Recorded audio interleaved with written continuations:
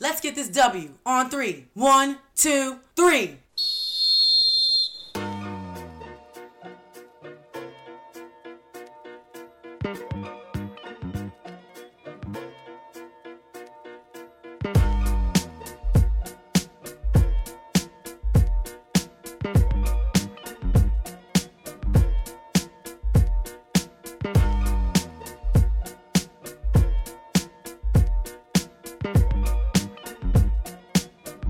You are now tuned in to the W Podcast, hosted by Princess and Low.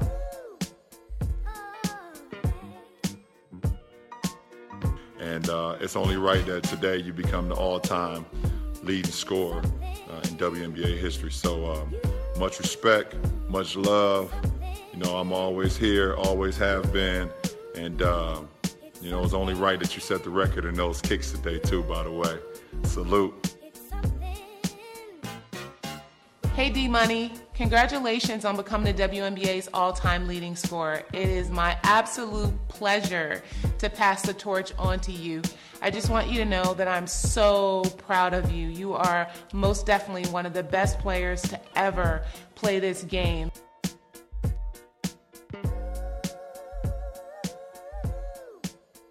So the praises you just heard came from the voices of LeBron James and former WNBA all-time leading scorer Tina Thompson, who is now passing the torch on to new WNBA all-time leading scorer Diana Taurasi. Yes, we witnessed history this week as she became the new all-time great atop all other scorers in the league against the Los Angeles Sparks. And the list doesn't stop there when it comes to her props. People from all over social media were congratulating her, other WNBA players, Mia Hamm, soccer superstar, Kevin Durant. So many people came together to applaud this amazing feat for Diana Taurasi. And we here at the W Podcast, hosted by me, Princess Streeter, as well as Lo, my lovely co-host. Also, hey everybody. Yeah, we also would like to extend a congratulations to Diana Taurasi.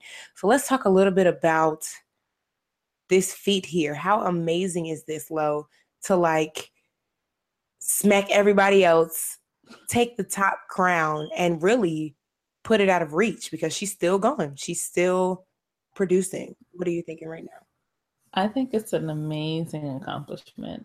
It's a true example of the hard work that she's put into the game, how dedicated she is, how consistent she is as well. I couldn't see anybody else breaking that score. I mean, not that score, that record, but her. I couldn't see anybody else. But her. I think she's the perfect person to take over the reins as the WNBA all-time leading scorer. And like you said, she is going to set the bar even higher because with her signing the multi-year deal, she has a lot more basketball in her, at least for the next couple of years. So we all know that offensively, she is a big piece to the puzzle in Phoenix. She's a big piece to the puzzle internationally when she plays for Team USA as well. So she's going to just continue to put the bar so high. And whatever young lady in the future tries to surpass her, they have their work cut out for them. You know, they're going to have to put a lot of years in order to get where Diana is going. Yo, that's true. And that's why we always say that's so scary because like she's not letting up. And, you know, like she's still healthy. You know, we're still praying that she remains healthy. But just to see her still dominate at her age and with her time in the league. So I want to ask you because, you know, I just started out covering the WNBA, but you got a little bit of tenure in this. So any of the times, if you have seen her in person play in Madison Square Garden, what was that experience like? And just how did she dominate and take over the game? I've had the pleasure of seeing her play twice. Well, let me not say twice, in two different settings. So I saw her play here in New York, and I got the opportunity to see her play in Phoenix. I went to a family wedding in Phoenix, and I said, hey, it's the first day of the playoffs. Might as well go to the game and cover it. And so I had the pleasure of seeing her play both places. And from what I've witnessed myself, Diana causes a lot of problems on the court. She, it's one of those things where you just can't leave her open at all. You can't leave her unattended for too long. You can't leave her open. She is going to dominate. She is going to score. She's going to take advantage of the opportunities that's there. Like, you cannot be caught slipping. You have to be on your P's and Q's when it comes to Diana. Even if the team overall that she may be facing may win the game, but her individually as a player, is so hard to guard her. Yeah, a true testament to that is with her resume. 3-time WNBA champ, 4-time Olympic gold medalist, 2009 MVP, multiple league scoring titles, and just such a dominant in the game. She's so respected. I love that. And so we got to witness history. It would have been great if she could have capped off that with a win, but the Spartans did go to blow out the Mercury. But Kobe Bryant was there. He spent his Father's Day, brought his oldest daughters to the game courtside to watch her, beat the record. I thought that was really, really cool of him to do that. Another thing I wanted to add about Diana, in addition to her actual skill set and game, is her attitude. She's very fiery. She's very feisty, you could kind of say. She's very aggressive, and it's kind of contagious. For her team, it kind of lights them up, and it gives them the spark of energy that they need to do, maybe if they're in a slump. And it also kind of, for the other team, you can kind of say it's kind of like a spark for them as well. It kind of, I think, makes them get on notice. It's like, oh, we have to wait. It wakes other teams up, So if another team may be in the lead for a little bit, but then Diana has a run where she's out here scoring all these different points, or she's giving people a hard time or making steals or whatever it is that she's doing, at the time it kind of gets the other team to kind of buckle down and say, all right, we got to get serious. So I think when she steps on the court, she changes not only the mood and the drive with her own teammates, but I think she also puts other teams on notice and kind of gets them to step their game up too, to defend the Mercury. And I think that's why the Mercury have been successful over the past couple years. No doubt it's because of Diana and her contributions. Definitely. And so now that the All-Star talks are going on right now, we know she's definitely going to be at the top of the list as a starter. She's been in, I don't even know how many times in her career she's been All-Star. I think 7 or 8 times in her career. So let's go into, like we talked about last week, getting our All-Star East and West starters picks. So I'll have you kick off your starting 5. You can pick the West first or the East first, whichever one you're feeling. But yeah, let us know your All-Star starters, your top 5 picks from each conference. All right. So for the East, I picked Elena Delle Donne. Can't believe I didn't even think about her last week. After I listened to the podcast over, I was like, how could I not think of Elena? Elena Delle Donne, Amani Boyette. I was going to pick Angel McCoughtry, but who knows if she's coming back. Her name may or may not be up here, but I don't know if she's going to come back at this point. So, over this year. So, Amani Boyette, Tamara Young, Elena Delle Donne, Tina Charles, Sugar Rogers.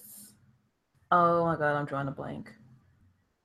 Is that 5? You're starting 5? That's my starting 5, yeah.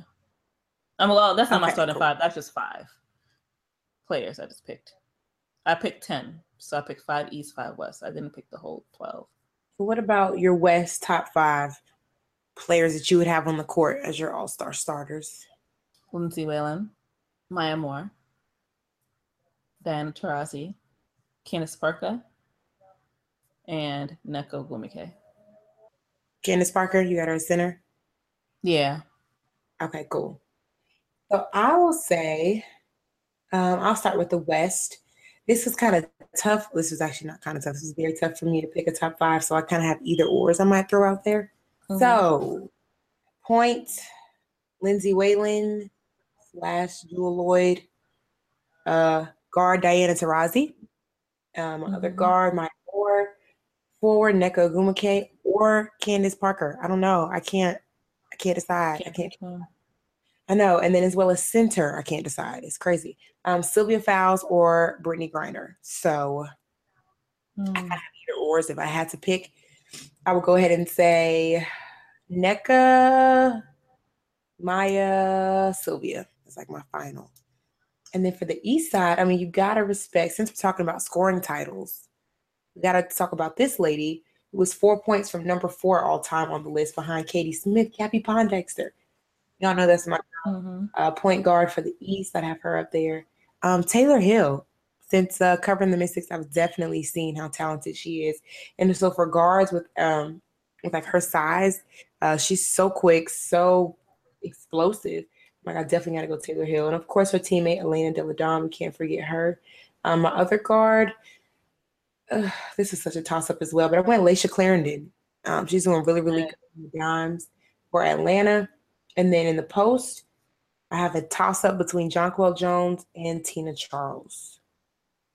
It's tough. Nice. So hard to pick 10 out of 144. Like, it really is. Yeah, because I had Skylar Diggins-Smith up there and the West Side, and I was making some changes. It was a lot going on. I just couldn't figure out exactly which way I wanted to go with it. I did the same thing, so don't even feel bad. And we also want to hear from you guys. Tweet us at the W Podcast _. Hit us up on Instagram at the W Podcast and let us know who your starting 5 is. We would love to hear your thoughts and help us decide. I mean, we're just 2 of the many voices of WNBA. Just help us out here. Speaking of All-Stars, particularly newer All-Stars, you mentioned, we both mentioned a couple of ladies from the Lynx. And this week, the Lynx were handed their first loss of the season at the hands of the Connecticut Sun. Did you get an opportunity to watch the game, Princess? I actually did not. But I did go back and I watched the second half of it because that's when I was looking on Twitter. Everybody said that's all I needed to see was the second half of this game, and they were so right. Jonquel Jones took over really in that game, and Courtney Williams, Jasmine Thomas, and Alyssa Thomas really contributed so much energy offensively for them. So many people have been saying their record does not reflect their skill, and that's so true. Just they were down 3-5 at one point, but they're really out here working and really out here upsetting the Minnesota Lynx. And so they've now won 4 straight games. So right now they have the longest active streak in the league, which is really good. And they're at 500 right now for the first time since the beginning of last season, which is crazy. So you can just see how Jonquel Jones and her sophomore campaign is really making a difference for Connecticut. She's the only player in the WNBA right now to average double-figure rebounds at 12.2, and she's adding on to that 15.5 points and 1.5 blocks per game. Courtney Williams is also stepping it up, 12.7 points, 4.9 rebounds, and 1.8 assists. And now their roster is going to have to shift around a little bit. It might be a little bit of cuts and because Alex Bentley has to come back from playing in Russia. And so, hopefully she can kind of come back into the system and get everything going again. But they really are a bright spot in the East, just to see how young and talented they are. And then their ceiling isn't even all the way capped off because Chiney Ogwumike right now is still out with her injury. She's still healing and making boss moves in the off season. But yeah, I'm like ESPN correspondent and anchor for Sports Center across Africa. So dope. So once she's doing all that right now because she's out. So she's technically off the roster. So when you think about making more room for her to come back with all the talent she has, Connecticut Sun are dangerous. Very dangerous. When the season's done, how do you think Jonquel would have performed overall? You mean like points wise, rebound wise? Also, you mean like accolades, or do you think like overall, just as for the way the path in which her career is taking off into so far this season? Where do you think you'll see her? Like, not necessarily a team or anything like that, but just like, where do you see her career standing at the end of this year with her performance that she's been given so far? I definitely think when we were talking, well, I'll gauge that back to last week when we were talking about the big men who were dominating the points, and we're talking about the differences in the game and stuff. She is one of the big men who is at the top of the league right now, and for her to be so young I'm not gonna say against amongst scorers like Elena Delle Donne, Brittany Griner, Nneka Ogwumike, just people who have for their great talents and stuff. She's now emerging as another great talent. And right now, to be the only person with, double digit rebounds and pretty much averaging a double double right now, that's not easy to do. She's being so efficient. And I really like her on the Connecticut Sun because she has a lot of room to grow. In times where if Chene was there, she would have to, if she made mistakes or if she wasn't quite getting it done and she wasn't getting into a scoring groove, she'd have to sit down and Chene would come in or Strickland or Lynetta Kaiser would come in that front court, but she's actually spending more time on the court and being allowed to make mistakes. And so that's really helping her grow, I can tell, on the basketball court. So I always talk about her. I'm a huge fan of her at this point and just her growth and development from George Washington to now. So I'm definitely excited to see her and the Connecticut Sun really make a mark in the Eastern Conference. So dope to see. Speaking of George Washington, the NCAA has some rule changes recently that are pretty interesting involving the 4-foot arc line. So I'm going to toss this one over to you, Princess, because you are the college basketball specialist out of the two of us.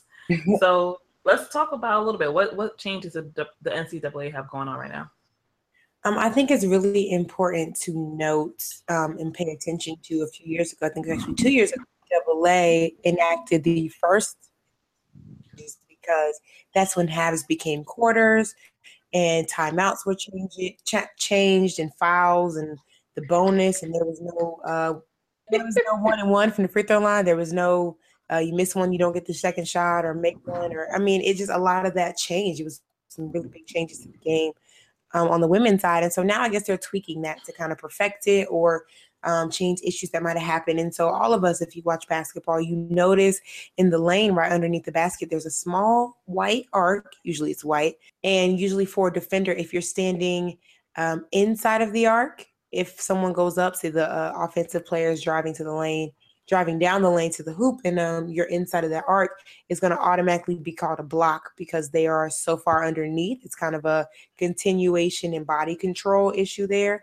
for the blocking charge that makes it hazy. So right now, this actually I think benefits whatever defender, secondary defender is there, because that arc, which was now 3 feet away from the basket, is now going to be 4 feet away from the basket in NCAA. It makes a lot of changes there. And so that's interesting to see. The charge and the block are always so controversial. And just when you think someone took a charge, it ends up being called a foul on them on the defense. And so I think it kind of helps clear that gray area a little bit more. There's a few other rule changes there as well. There's also some inbounding changes. So the teams can choose which side of the court they want to inbound the ball after advancing it to the front court after a timeout in the back court. So I guess the best way to explain that is if you have a timeout in the back court, taking the ball out, you automatically move to the front court. And I think that's what tripped a lot of players up in the initial season. It was something so new. You don't really take the ball out from the baseline anymore. It comes from the sideline. And so you can kind of pick exactly where you want to inbound it versus the 28-foot line on the side with the scorer's table. So big difference there. Other rule changes are the use it or lose it timeout. I did not like this rule at all. I didn't think it was fair. Basically, the use it or lose it rule was whatever timeouts you had in the first half are wiped out when the second half starts. The timeouts start over again. Now it's kind of like a rollover plan where whatever timeouts you have in the first half can still go in the second, because I think that's weird for you to just have to use all your timeouts in the first half. I think it slows the pace of the game down for people who are kind of desperate to use a timeout when you don't necessarily need it. And then other rules like the coach's box is going to be extended to 38 feet. And previously it was 28 feet in length. Now, to me, I feel like coaches are always running around. They're doggone near half court normally when they're when they're coaching. I think Muffet McGraw really stretches the coach's box a lot. So this would be good for her because she likes to walk the sidelines. So now that's extended to 38 feet, as well as I'm always here for post players. Like this is like my big thing. Now we talk about 3-second violations in the lane. So if you're on offense, you cannot be in the lane for more than 3 seconds. And so now instead of just placing one foot out of the lane to be like, oh, I'm out of here, I'm going to bounce back in, you now have to place both feet on the floor outside of the lane to avoid a 3-second violation. So post players, be looking. The refs are watching your feet and they are counting how long you are in the lane. I think that's very important to note. So yes, a lot of big NCAA rule changes there for people to know. And they're constantly evolving the game to fit the pace that they wanted to go at. Which rules did you think were like, oh, I didn't, you may have learned something new, or you just weren't feeling it previously? The use it or lose it rule, I think, was pretty interesting because I agree with you that it messes up the pace of the game, messes up the momentum. Sometimes I do think other teams use timeouts as a way to break momentum, especially if they're getting blown out, or especially if a team goes on another run. Then they use timeouts to kind of break that momentum up a little bit. So for them to just have to use it all in one quarter, or one half, what happened if you're having a good first half and you don't really necessarily have to tweak anything or change anything, but you still want to have it just in case? So I think that was the one that stood out to me the most, was that particular one. Yeah, and then with the use of media timeouts, that made it even more annoying because you have 4 media timeouts and then you have the coach's timeout. So it was just a lot of timeout and that was unnecessary. So, good coaches, good experienced coaches knew how to adapt and use it, but you could kind of see some coaches who weren't getting the flow of it that well and were having to try and retry and revamp some things for it. So now it's good to see that's out the window. We don't have to worry about that anymore in NCAA basketball. Transition to really who put women's NCAA basketball on the map. We're going to talk about Pat Summitt. So this month of June is her birth month, as well as the month she died last year. So we hit the anniversary of her passing. Candace Parker is now rocking orange sneakers this entire month, which I think is great, in honor of her late coach and one of her really close friends, as she always likes to say. And so let's remember Pat Summitt for a little minute here. Talk a little bit about her legacy at Tennessee. Memories was watching the Tennessee and UConn matchup, just seeing how many dominant players came out of those two programs consistently. And so she's really who helped, Gino Auriemma become the legend that he is. He always attributes, his basketball knowledge to Pat Summitt, as well as, when he had his great players, Tennessee always gave them a run for their money. I thought it was an amazing thing for her. She's immortalized. We talk about the Women's Basketball Hall of Fame, in general, the Basketball Hall of Fame. She's recognized as one of the greatest coaches ever, period. Not women coaches, not in women's sports, just one of the greatest coaches ever. And I think that's so amazing. And I'd also like to share a memory of one of her quotes that has really spoken to me outside of sports, just in life. Pat Summitt said, "Here's how I'm going to beat you. I'm going to outwork you. That's it. That's all there is to it." And so many people who talk about her life and the person that she was say that that is her mantra. She was going to outwork you. She was going to be the best regardless. And I think that's what she instilled in her players and how they became superstars and eventually how she touched the world. Whether it be the program that she has, that she was running down in Tennessee, and a lot of the players that has came out of that program, whether it's players that ended up playing overseas, ladies that came to the WNBA, or ladies that may not have picked up a basketball after college. I mean, her impact is just insane. For her to have the record that she has with her wins, it sets the bar high for coaching staff all around the country, all around the world. Like, that's something that you can strive for. You strive for excellence. And one of the things that I remember when she passed last year, a lot of her former players, including Candace Parker, were talking about was that she was also just a motherly figure. And the reason I brought that up is because oftentimes we talk about, male coaches and the way they kind of raise young boys to men, They have these kids when they come straight out of high school, and they're just so talented, but they don't know how to hone it differently. And I think it's the same thing for women, and I think we should also talk about that for women. She had relationships with these ladies well after they graduated, well after they continued with their professional athletic careers. Players would go see her and just spend time with her because she was like a motherly figure for those girls, because she spent so much time with those girls, and saw them more than their actual families because they were living in or near Tennessee. She has just such an amazing legacy, and I hope that her passing brings more awareness to Alzheimer's as well. I really hope that maybe the basketball community, the sports community, can really get into the effort of trying to beat a disease like that. Whether it be fundraising, it could be donations, it could be just creating more awareness for it, because it's a shame that she was so young. She wasn't old. She wasn't, 90 years old and lived her life well into her, she was only 64, and she was just, she just turned 64, as a matter of fact, like a week or two prior. So I hope, it brings more awareness to that. But yeah, Pat Summitt is just, she's never, ever going to be, she's just one of a kind. There's not a lot of Pat Summitts that come around often. Oh yeah, there's definitely a one and only Pat Summitt.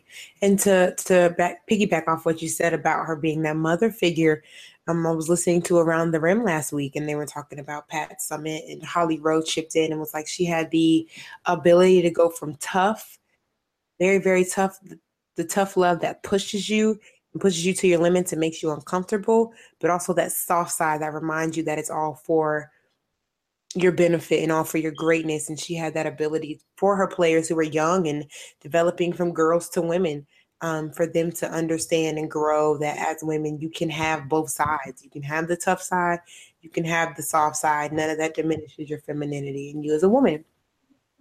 I think that's such an important lesson to teach women.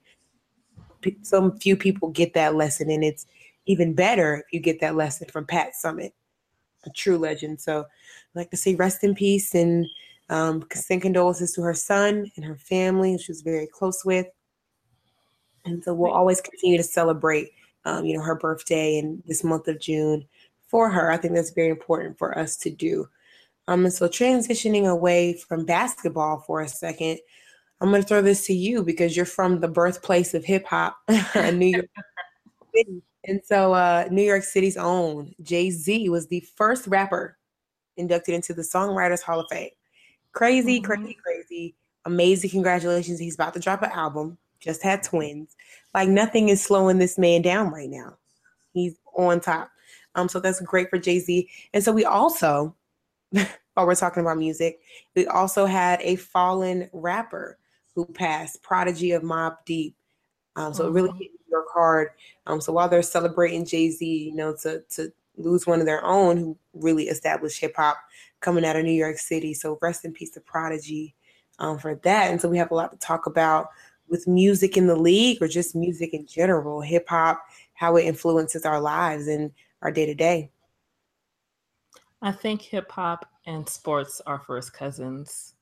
I think over the past, over a decade, we've really seen the marriage of hip hop with music and with sports. And I think it's something that maybe those of us that live in areas where hip hop was dominant, those of us who grew up in urban areas knew, but to see it really play out on television,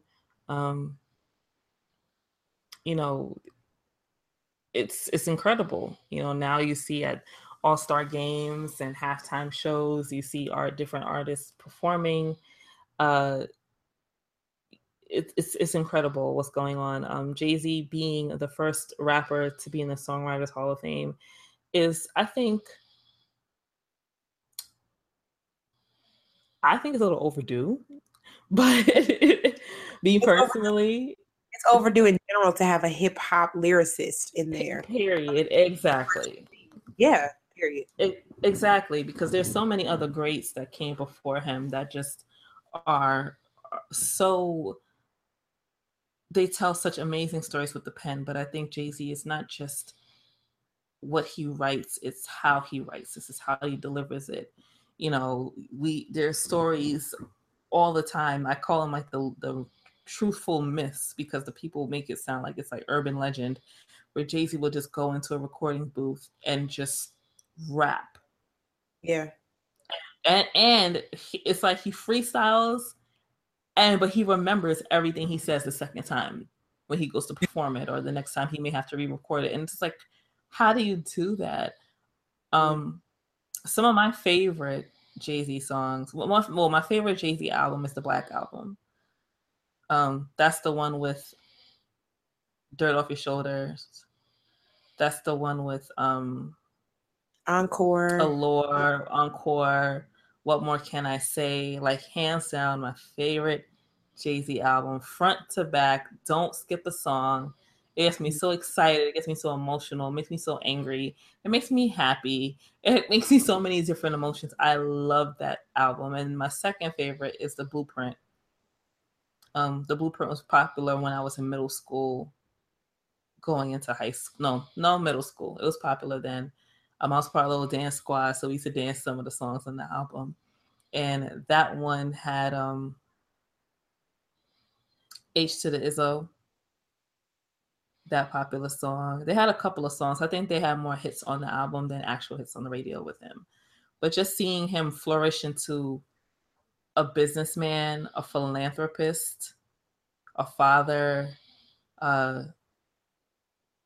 Jay-Z is just like the model rags to riches story. Yeah. Well, he really wasn't in rags when he started.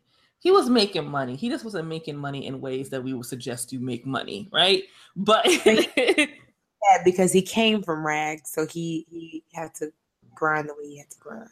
He had to grind the way he had to grind. So, and since you just mentioned Prodigy, also one half of Mobb Deep from Queens.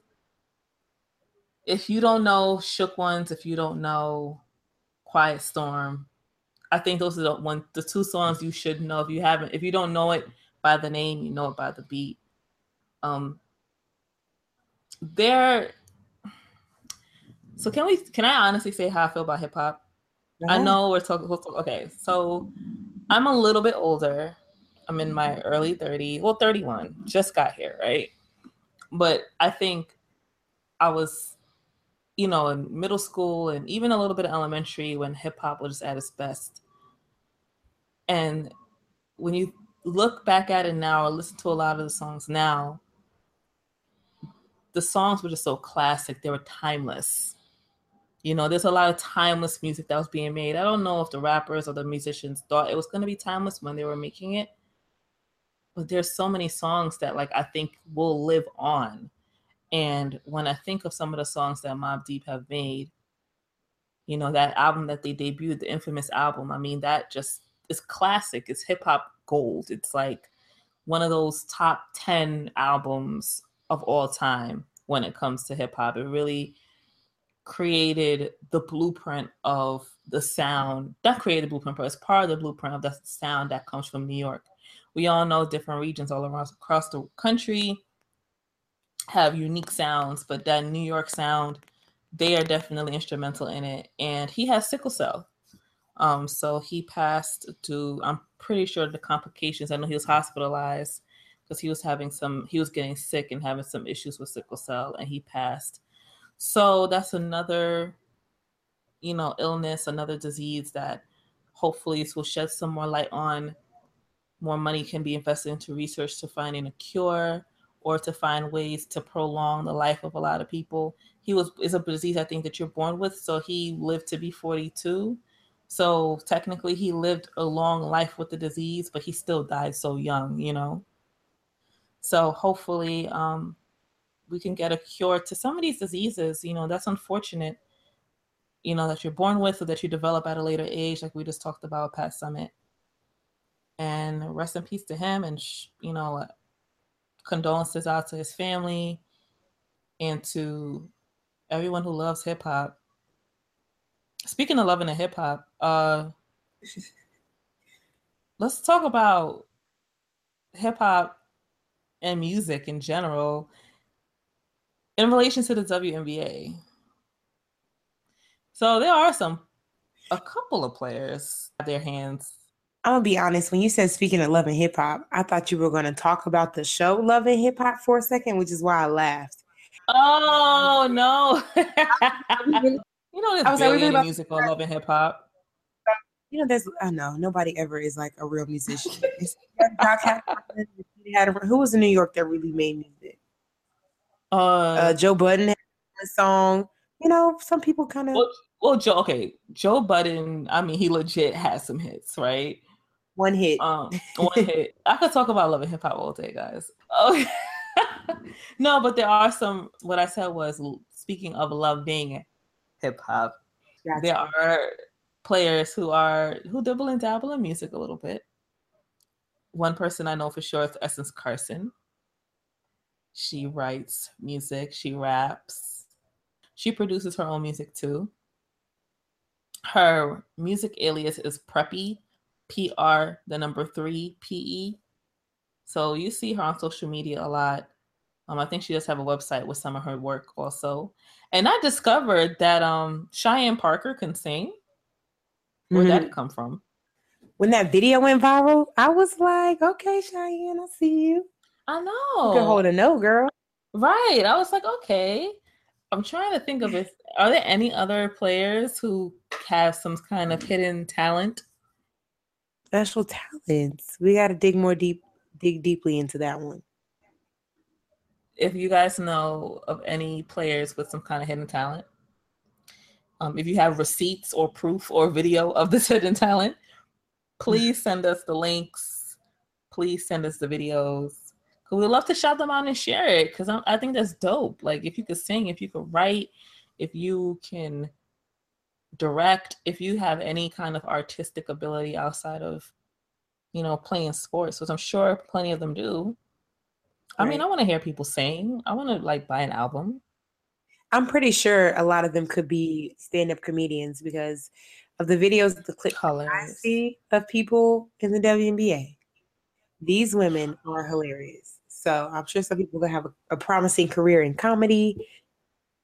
So that's my receipts there.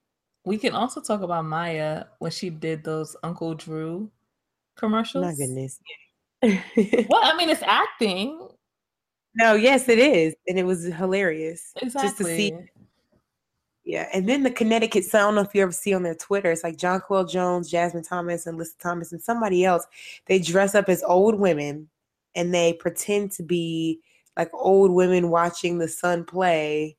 So they're always putting in political commentary. That one's fun.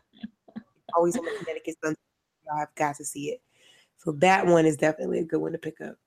That's funny. That I've never seen. I gotta look into that because that sounds like it's gonna be jokes. On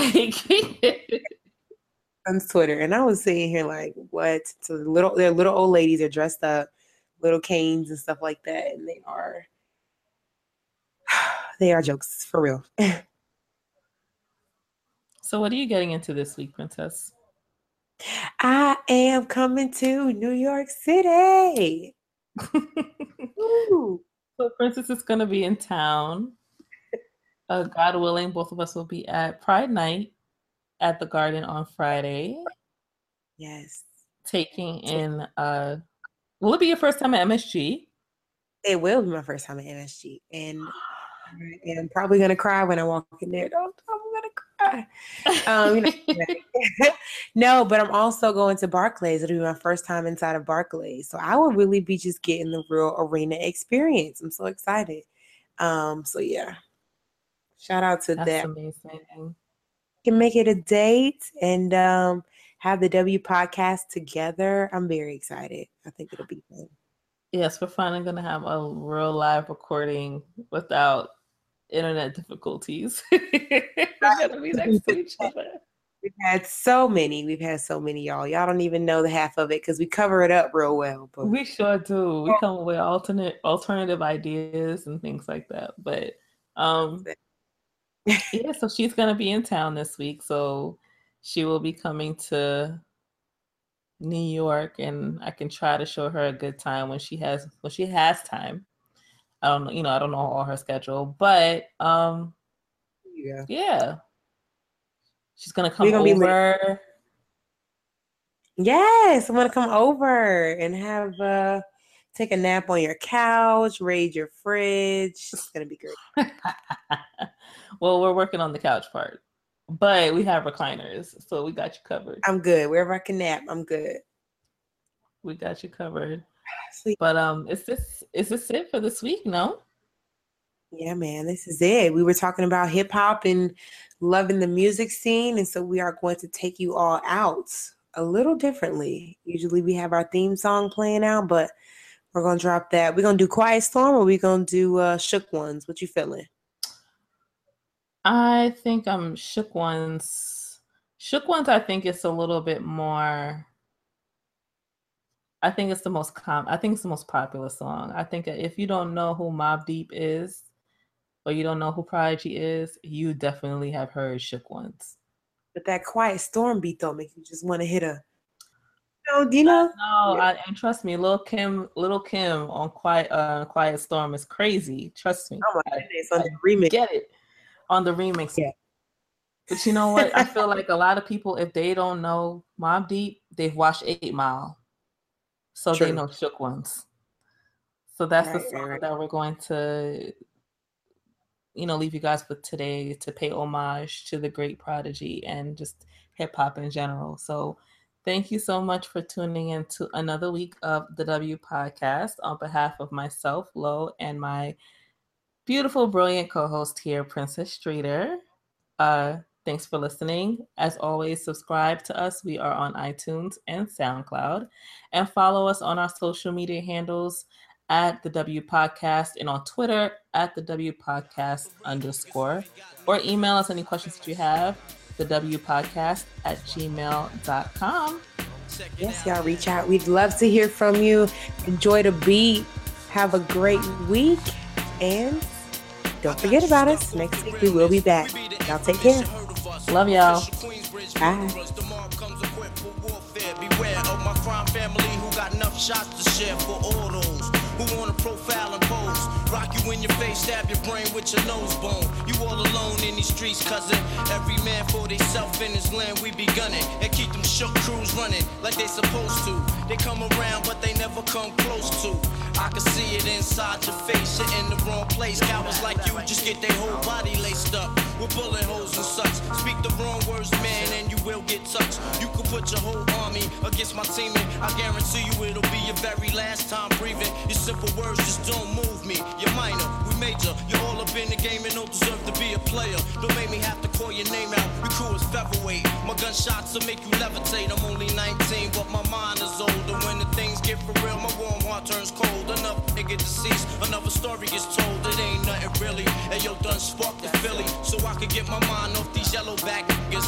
While they still alive, I don't know. Go figure. Meanwhile, back in Queens, the realness and foundation. If I die, I couldn't choose a better location. When the slugs penetrate, feel a burning sensation, getting closer to God in a tight situation now. Take these words home and think it through, or the next rhyme I write might be about you. Son, they shook. Cause ain't no such things as halfway crooks. Scared to death and scared to look. They shook. Cause ain't no such things as halfway crooks. Scared to death and scared to look. Living the life that is diamonds and guns. There's numerous ways you could choose.